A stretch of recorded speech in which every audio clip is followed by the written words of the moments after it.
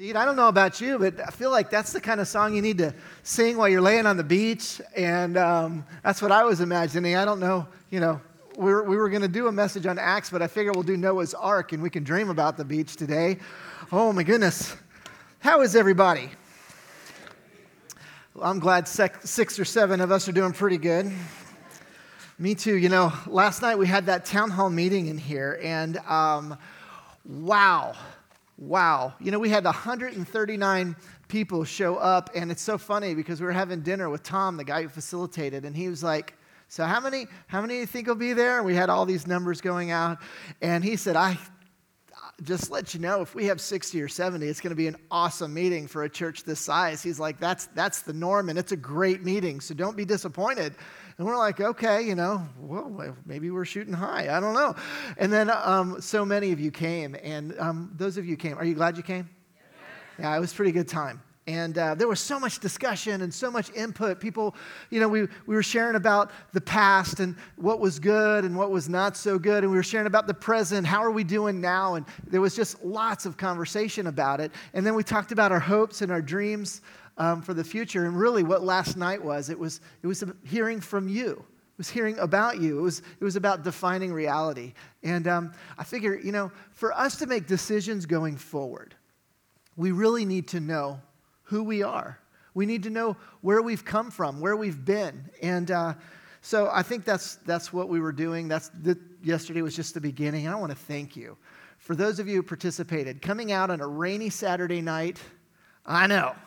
I said maybe the rain worked in our favor. I'm not really sure, but it was definitely coming down. And then some of you were here yesterday early afternoon helping prepare and set up, and I just can't thank you enough. It is because of you that we were able to have last night, and so just appreciate it. And after the town hall meeting, I met with about 10 different leaders in our church for a couple more hours. It was a long night, and I think I wanted to just share a couple of thoughts. I think what I really felt that I heard last night, maybe I'm wrong, but as a church family, it really seemed like as a group, we were saying, I think with all of the change that we've gone through as a church and all the stuff the emotion that has been just inside, that this time of grieving seemed to be coming to an end last night. We've experienced the change, we've needed time, but what I sensed last night was this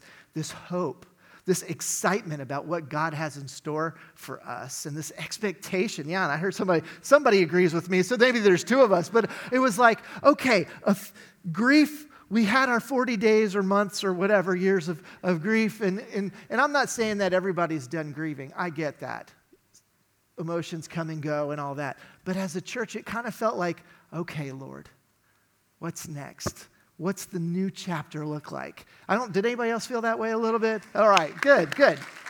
So I was excited. Man, I left last night with hope and just, this is just the beginning. Now we get to pray.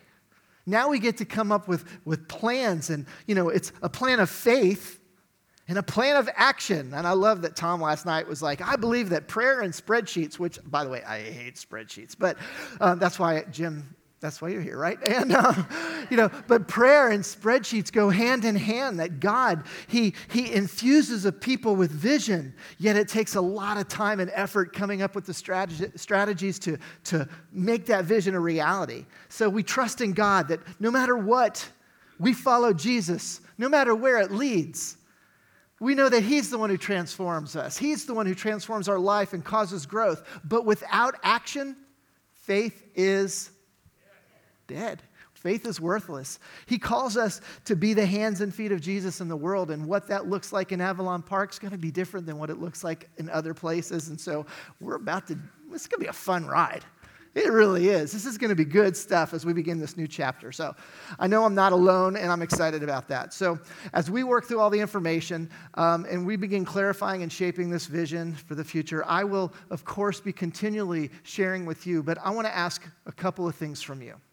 I need you to pray first, because this is a spiritual endeavor.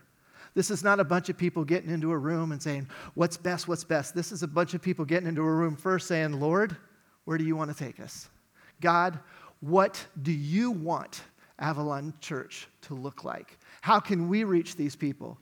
And then I want to ask that you so pray, and then I want you to, I meant to say, I'm like, what are we doing? No, I want you to pray for me. I want you to pray for our leaders. I want you to pray for our church family. But in your prayer, here's what I also want you to do. I want you to get to know and fall in love with the God that we serve.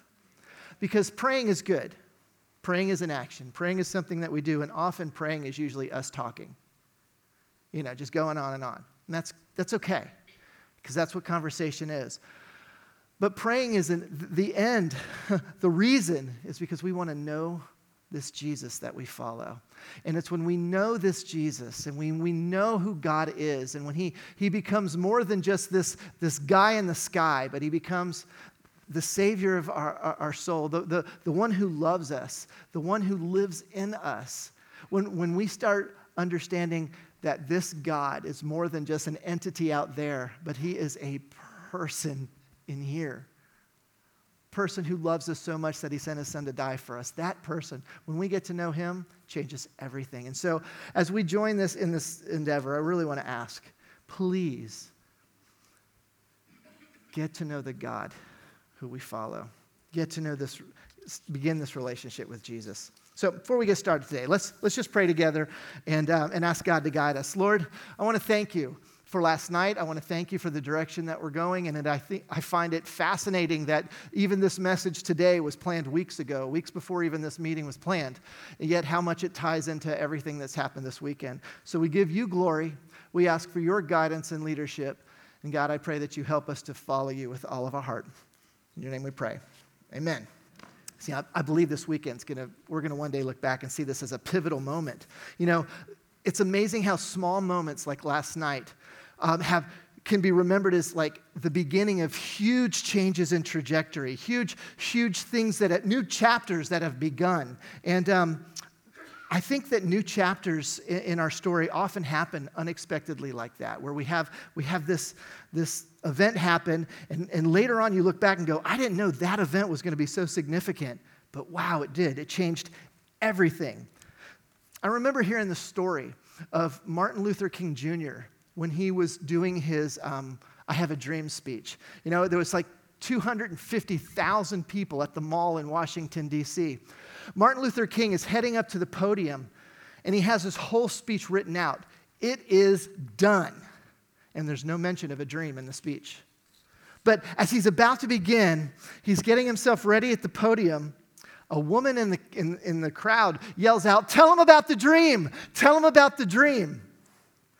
And instead of preparing instead of saying his prepared speech, right then, Martin Luther King Jr.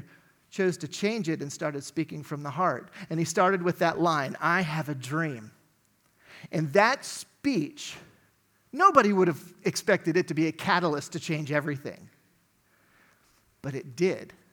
One moment in time, one change that was unexpected. And the America that we know today is incredibly different than the America of the 1960s. See, I believe that right now, this weekend, we're experiencing one of those, that we're doing this brand new chapter is beginning together. And what's really cool is, I promise you, I didn't do this on purpose. I got together with our teaching team, several of the pastors, Pastor John and William and Jim, probably a month and a half ago, and we had dinner together, and we were talking about the Acts series, and I was asking them, hey, is there a passage of Scripture you love and you would like to teach? And so we were talking about that. And but we had the whole thing calendared out for the whole summer. This meeting last night had not even been in existence yet. I mean, we hadn't planned it. I hadn't talked to Tom, who was going to facilitate it yet, all of that.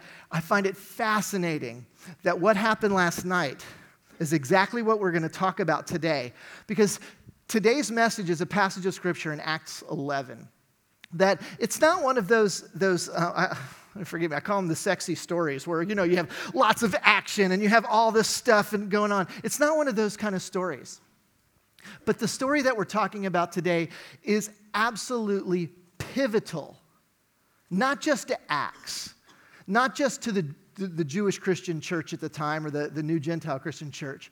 The story today is the pivotal moment in world history where the church, the Jewish church, suddenly became available to Gentiles. Every single one of you in this room, every single one who is not Jewish, can thank the events of today's story that you got to hear the gospel and that you understood that it was for you. The message of Jesus came to you because of today's story. And so we're going to focus on this story in Acts 11, verses 19 through 30. And I want you to hear my heart on something. Stories are compelling to me. I love stories. And when I say the word story, please understand, I am not saying that the story today is not history. With everything in me, I believe that today's story happened. And I feel like when I say today's story is a story, it's kind of like if I said to you, hey, I want to share the story of how America started.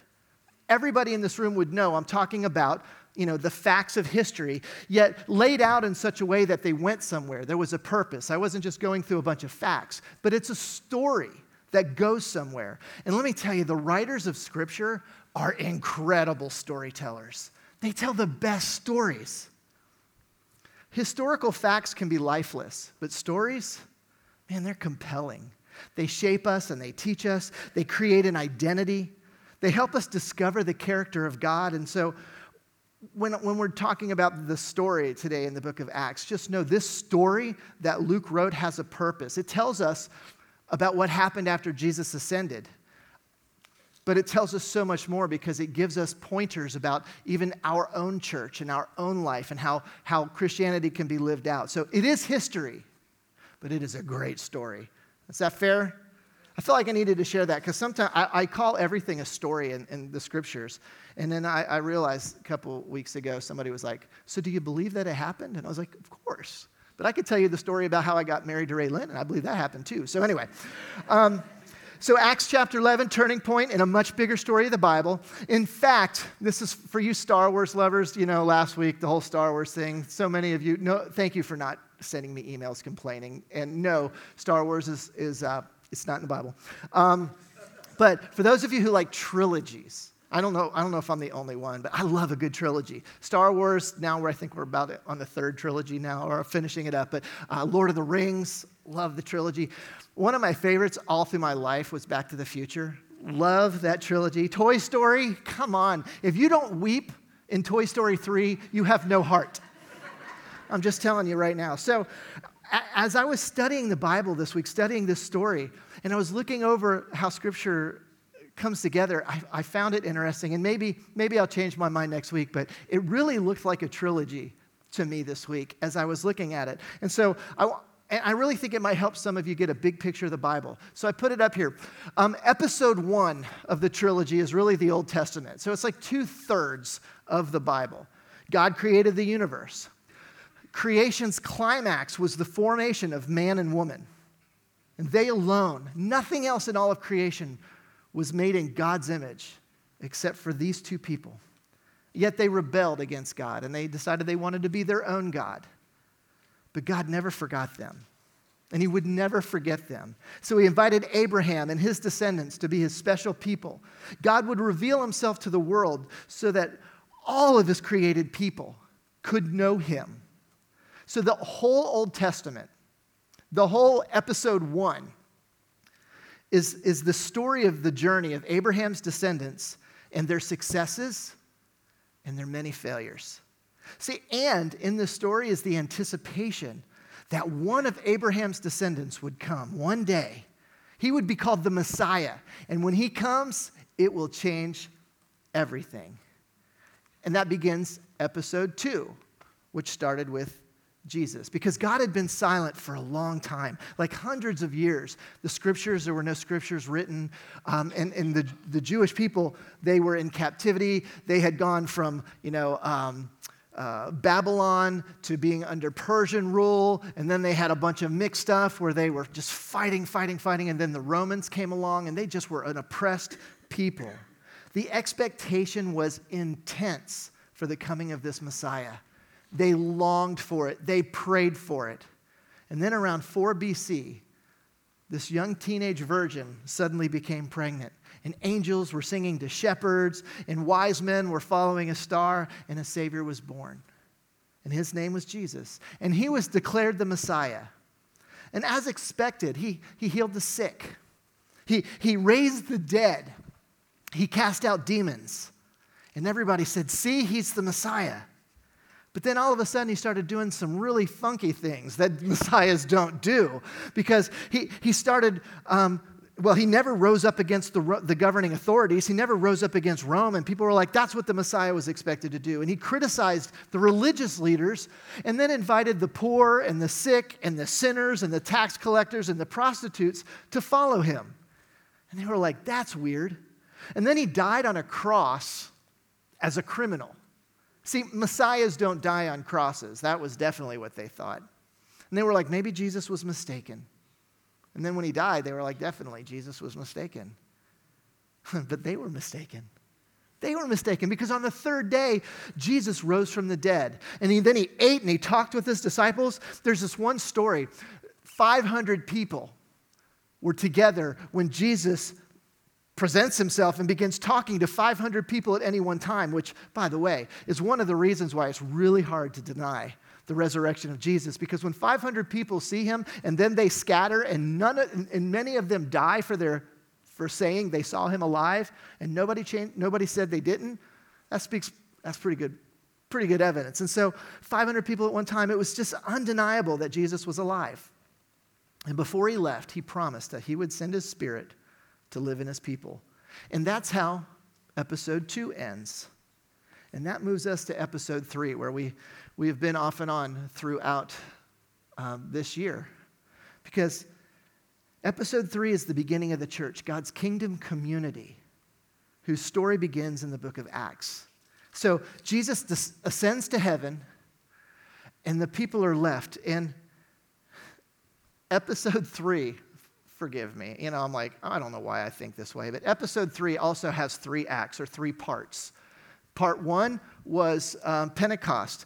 Jesus had declared that you will receive power when the Holy Spirit comes on you. You will be my witnesses in Jerusalem, which was where they were, and in Judea, which was really close by, and Samaria, which they didn't like, but was really close, and to the ends of the earth.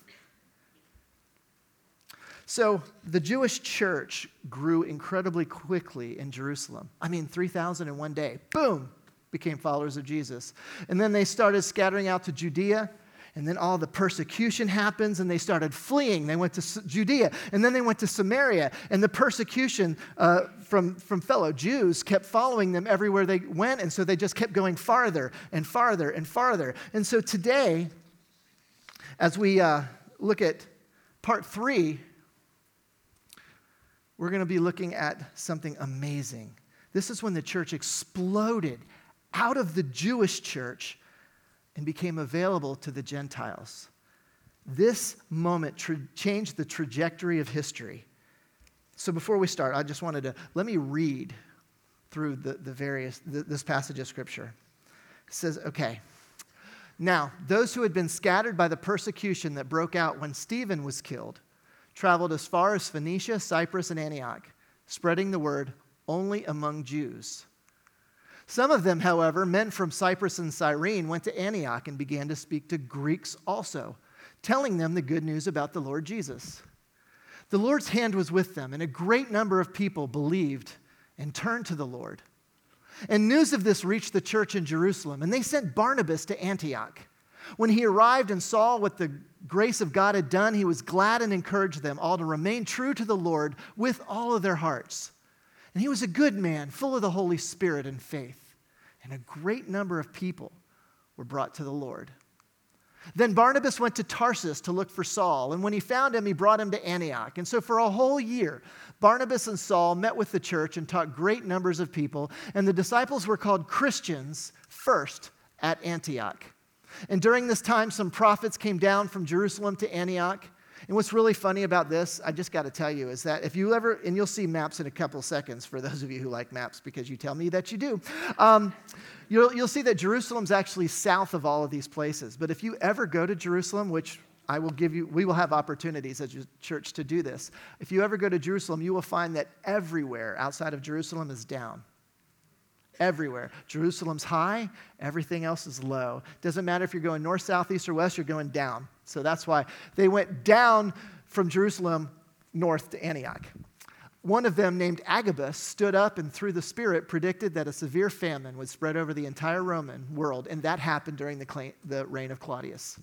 And the disciples, as each one was able, decided to provide help for the brothers and sisters living in Judea. And this they did, sending their gift to the elders by Barnabas and Saul. Now, so let's go back and look at verse 19, because now there's some really cool things that happen in here. The Jewish Christians are being beaten and killed by fellow Jews who are not convinced of this Jesus dude raising from the dead. And so what I loved, and we've talked about a lot of this in the past, but instead of praying what we would mostly pray, they're being killed. Moms and dads are being separated and murdered. And instead of praying for safety, instead of praying for security, what do they pray for? Boldness. And I'm like, boldness? Oh my goodness. Boldness and power is what they prayed for. And though they didn't know it, when they scattered, that was the tool God would use to spread the gospel so quickly. Their suffering was actually the thing that allowed you and me to know Jesus today. Who would have thought that a bunch of people running away from trouble, running away from persecution, would be the way in which we would find out about Jesus? And so, and forgive me, I do love maps, and I really think it helps because who knows where all of these places are, and so you just hear them. But Antioch was probably the third largest city in all of the Roman Empire. It was huge. And it was this hub of culture and trade and all of this diversity and race and religion. Only about 10% of the population in Antioch was Jewish. And so many of the persecuted Jews, as they were fleeing, and by the way, the reason they fled north is because if you went east, it was a desert. If you went south, it was a desert. And if you went west, some did, it was a desert. So north was like, yeah, that was the place to go. And they went to Antioch because with 10% of a Jewish population, they knew they'd have family there, they'd have friends there, they'd have people who would accept them. But in Antioch, the Jewish religion was a lot less strict. And so they knew they could come with their faith in Jesus and they would probably be accepted there. It would be safe. And then it says, but some of them, however, men from Cyprus and Cyrene, went to Antioch and began to speak to Greeks also. So they're going up, hanging out with Jews, and everybody's thinking this is still a Jewish faith. And then all of a sudden, Greeks start getting involved. People start telling the Greeks about this Jesus. I got to tell you, this was so unexpected. And honestly, they weren't even sure if this was okay. They're like, Jesus was the Jewish Messiah. Jesus was all about the Jewish faith. I don't know about these Greeks. Are they even allowed to follow the Jewish Messiah? And then people are like, would they even want to follow a Jewish Messiah? But they did. It's like they told them about the good news, and it says the Lord's hand was with them, and a great number of people believed and turned to the Lord, and everybody's going, what in the world is happening? See, that is how compelling the story of the resurrection was. There was just no denying it. This Jesus guy was hung on a cross in front of everybody. And I'm telling you now, go back in history. That is one of those few things in history that are real. There's not a lot of people down that happened. Jesus dying, it was so common. It was so well known. This was a big one. And then he rose from the dead, and the evidence and all of the people who actually had seen him, who are scattering because they're being persecuted, are sharing their story. It was so compelling that, you think about it. The Jewish Messiah, in a religion that was pretty closed, the Jewish Messiah was compelling to Romans and Greeks and all of these other people. That is astounding. They were absolutely convinced that Jesus was alive, and their hearts were pierced. This was an incredible move of God.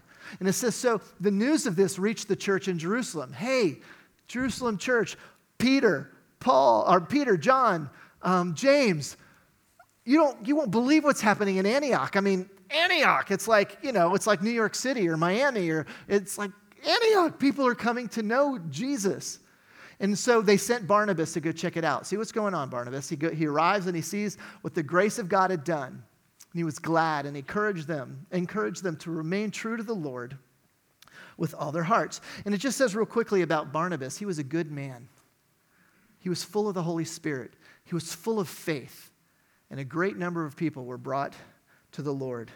See, this is amazing to me. The Jerusalem leaders, they're like, okay, we've got to find out what's going on. Barnabas, we trust you. Go. Check it out. And he looks at this craziness, Greeks following the Jewish Messiah, and he says, this is good. He recognizes that this is a fulfillment of the promise that happened in episode 1 when God came to Abraham and he said the whole world would be blessed through your family. I mean, it's like the early church, the Jewish church started understanding, oh my goodness, this calling that we have to go and take the message of God, the message of Jesus to the world, it's a call that we were given in the very beginning, all the way back to Abraham. See, it's hard for us to understand this, but this took so much humility. This was a paradigm shift because for Barnabas, like all first century Jews, he was taught to reject Gentiles. I mean, Gentiles were not God's chosen people. Gentiles were not accepted. Gentiles, they were less than the Jews. That's what he had heard his whole life. And many in the early church, which you find throughout the rest of the New Testament, still felt this way. And so a lot of the books of the New Testament were the different writers trying to help the church see that the Gentiles are not lesser. They are not rejected by God. Barnabas had to deal with his prejudice. He had to deal with the way he had always looked at the world. And he had to start asking God, help me see them the way you see them. We still struggle with that today, don't we? Don't we struggle we look at people who are different than us and it's really hard to accept them. You know, sometimes it's race. Sometimes it's gender. I know a lot of the times, it's especially around every 4 years, it's political parties, you know, conservative or liberal. Might be a different religion, denomination, or a theological position. You know, it's so easy to reject Muslims and say we don't want to have anything to do with them, or to belittle Catholics because they're just different. Some of us look down on the poor, you know, they just want a handout. And then others look down at the rich and say, they just think they're better than everybody else. They're just snobs. You know, thank God Barnabas did not have that attitude. Thank God, because it was this church in Antioch that would set the stage for the explosion of Christianity to the whole world, to our world. An explosion that is responsible for us knowing Jesus. See, I figure if Jesus welcomed tax collectors and prostitutes, if Jesus welcomed Roman soldiers who would later whip him and hammer nails into his feet and hands, if Jesus welcomed Pharisees like Nicodemus, if Jesus invested in Judas for 3 years, knowing the whole time that Judas would betray him, I think it's wise that we also take a look at our prejudices. I think it'd be good for us to ask God to reveal to us what's truly in our hearts and to create in us the ability to love people that are different. I'm not asking you to pray that God would help everybody see the same way. I don't want that. We're a diverse body, and I love that. But God, even those who are different, even those who I vehemently disagree with, that I might have the ability to love them anyway. Because I think that's what Jesus calls us to do. Love your neighbor as yourself. We are his ambassadors to the world. Ambassadors don't go into a place and make it like where they came from. Ambassadors go into a place to be reality to them. Well, that sounds terrible. Ambassadors enter their world to lead them into Jesus' kingdom. Ambassadors go right where they are. Not to waller in that, but to lead them to Jesus so that they can be a part of his kingdom. That's what ambassadors do. Ambassadors don't make everybody change to their way. Ambassadors lead them to the way, and that's Jesus. So even though it's going to change everything for Barnabas, it's going to change everything for the future of Christianity and the Jewish church, Barnabas recognizes that the church in Antioch is God at work. So then it says, Barnabas went to Tarsus, which is Paul's or Saul's hometown, to look for Saul. And when he found him, he brought him back to Antioch. So it's about 100 miles away. And so for a whole year, Barnabas and Saul met with the church and taught great numbers of people. And the disciples were called Christians, first at Antioch. Now you got to remember, who was Saul? He was the guy who was like one of the lead persecutors of the Christians until he experienced the resurrected Jesus. And it was prophesied when he was being baptized that he would suffer as God's ambassador to reach the who? The Gentiles. So it seemed like an obvious fit that Barnabas would go and get Saul, and they'd go work together in Antioch. And so for a whole year they did that, reaching Jews and Gentiles and growing them in Christ. And so Antioch is where the name Christian was first given. Now what's interesting, I don't think Christian was actually an endearing term. I think it was not something, it wasn't not a compliment, because Christians wouldn't use the name Christian for about 100 years. So you think it was probably more of a derogatory term, especially for the Greeks, because Christ was the word for the Greek word for Messiah, and so everybody knew that Jesus was this Jewish Messiah. So it was probably making fun of the Greeks, saying they were following the Jewish king instead of Caesar. And so, and then during that year, Barnabas and Saul, they're in Antioch, and it says that some prophets came down from Jerusalem to Antioch. One of them, named Agabus, which I think would be a great name for your next child, stood up and through the Spirit predicted that a severe famine would spread over the entire Roman world. And this happened during the reign of Claudius, which was the next emperor. During his reign, there were two significant food shortages. And then it says, the disciples, as each one was able, these are the Antioch disciples, as each one was able, decided to provide help for the brothers and sisters living in Judea. And this they did, sending their gift to the elders by Barnabas and Saul. The Antioch Christians, they were like second-generation Christians. You know, they believed as a result of the Jews who had seen Jesus, they believed as a result of the Jewish Christians who were fleeing persecution.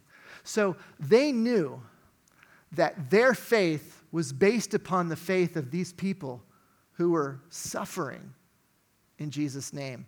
And they recognized that the coming famine, because again, Antioch was not dealing with persecution at this time. It was all in Jerusalem, Judea, and Samaria. And the Christians, the new Christians in Antioch, they realized that when there's a famine, those Jewish Christians down south in Jerusalem and Judea and Samaria, they're going to suffer way worse than we do. I mean, Antioch was the hub of trade and commerce. It was a pretty wealthy area. Jerusalem, Judea, Samaria, not so much. And so because they honored their fellow believers, they considered themselves all one church, one people, one family. At their own personal sacrifice, they decided to give gifts to people they didn't even know down south. That's unity. They didn't ask, do you agree on every little thing? Are we on the same page on all of these things? They knew one thing. They were on the same page, that Jesus died and he rose again, and they wanted to follow him with their whole heart, and they said, we will sacrifice for you. I think it's like what Jesus said. By this, everyone will know that you are my disciples. And what is this? If you love one another. If you love one another. And they did. And the message of Christ spread throughout the whole world at a blinding pace. You think about it, for you history lovers. A Jewish Messiah. I mean, the Jewish people in the Roman Empire were so small and such a significant part. A Jewish Messiah who never wrote anything. I mean, Jesus didn't write anything. He dies. The people claim he rises from the dead. That story impacted the Roman world so fast that within about 200 and something years, the entire Roman Empire had claimed that they had chosen to follow Christ. Now, whether they did or not is a different story. That's how revolutionary this was, that the whole known world recognized Jesus, death and resurrection, That is a compelling story that just blows my mind that it happened so fast. And this is before the internet. I mean, how do you do that without Twitter? I don't know, but they did. So here's the point. When we work together for a common mission, when we choose to ourselves to say our focus is going to be on going and making disciples in the world, going and reaching people, and then helping them grow into maturity. When we do those things, all of the petty things that we argue about, they become less important. I'm not saying they're not important. I'm not saying that at all. I know that a lot of our different beliefs are important, especially to us. But what I'm saying is that when God moves and people are choosing to follow Jesus, we just don't have time to argue about all the differences. There's just too much to do. There's too many people to get to know and to help grow. We have to help people grow as disciples. We have to teach them to know how to go and make disciples for themselves. I mean, that could take all of our time. So we don't need to argue about the little stuff. Let's just do this together. We can have our own convictions and our own beliefs. And when we do, we can still work with people who have different convictions and beliefs. The early church did. And because they did, we're here today. Thank you, Jesus, that happened. Thank you. See, I can't wait to continue this journey in Acts, in the book of Acts over the summer. And I said, today's not one of those sexy stories that has all of this stuff. It doesn't. But today is that pivotal moment where a key choice by the Jerusalem church, the leaders, they said, we're hearing some things in Antioch. Go check it out. And Barnabas gets up there and goes, oh my goodness. This is a work of the Lord. And not only that, I need to do some things to help these people. Let me go get Saul. And together, they stayed for a year discipling these people, helping them understand what it means to follow Jesus. Powerful. See, God's always calling people to himself. Always. He did it in Acts. He does it here. He did it in my life. For all of you who follow Christ, you know there was that moment where you felt God was calling you and your heart was just beating because you knew, I have to make this decision to say no to me and say, my life is yours. He's always calling people to himself. And in a story like this, we call it the gospel, that God loved the world so much that he was pursuing them, first through the Jewish people. But then through the Jewish people came Jesus. Jesus was born of a virgin, died on the cross, rose again, making a way for all of us to know who God is, to know him. Maybe you sense in your heart, maybe you've been here a couple of times, maybe there's that thing in you that says, I think I need to know about that more, or I think I want to follow Jesus. I want to encourage you. This church exists. We exist for you. We love you. We want to help you find the peace and the love that God offers you. So I just want you to know, I know that sometimes I stand out in the lobby afterwards and people, sometimes they have questions, but they're like, I'm talking with somebody and they just, I'll just wait till later. If you ever have a question, our staff people, we have people praying up here. There are a lot of people who would love to talk to you. I want to make sure you take advantage of that.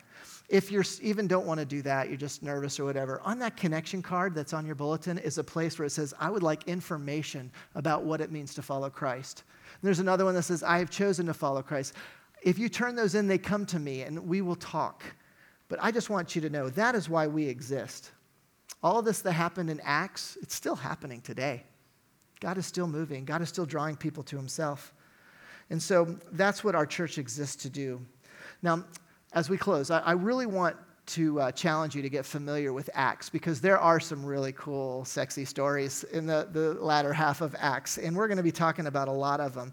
And so I wanted to let you know that, and I had the website, but it was so hard that I just found it was easier to Google Bible Project Acts 2 because the first one that comes up every time is the right one.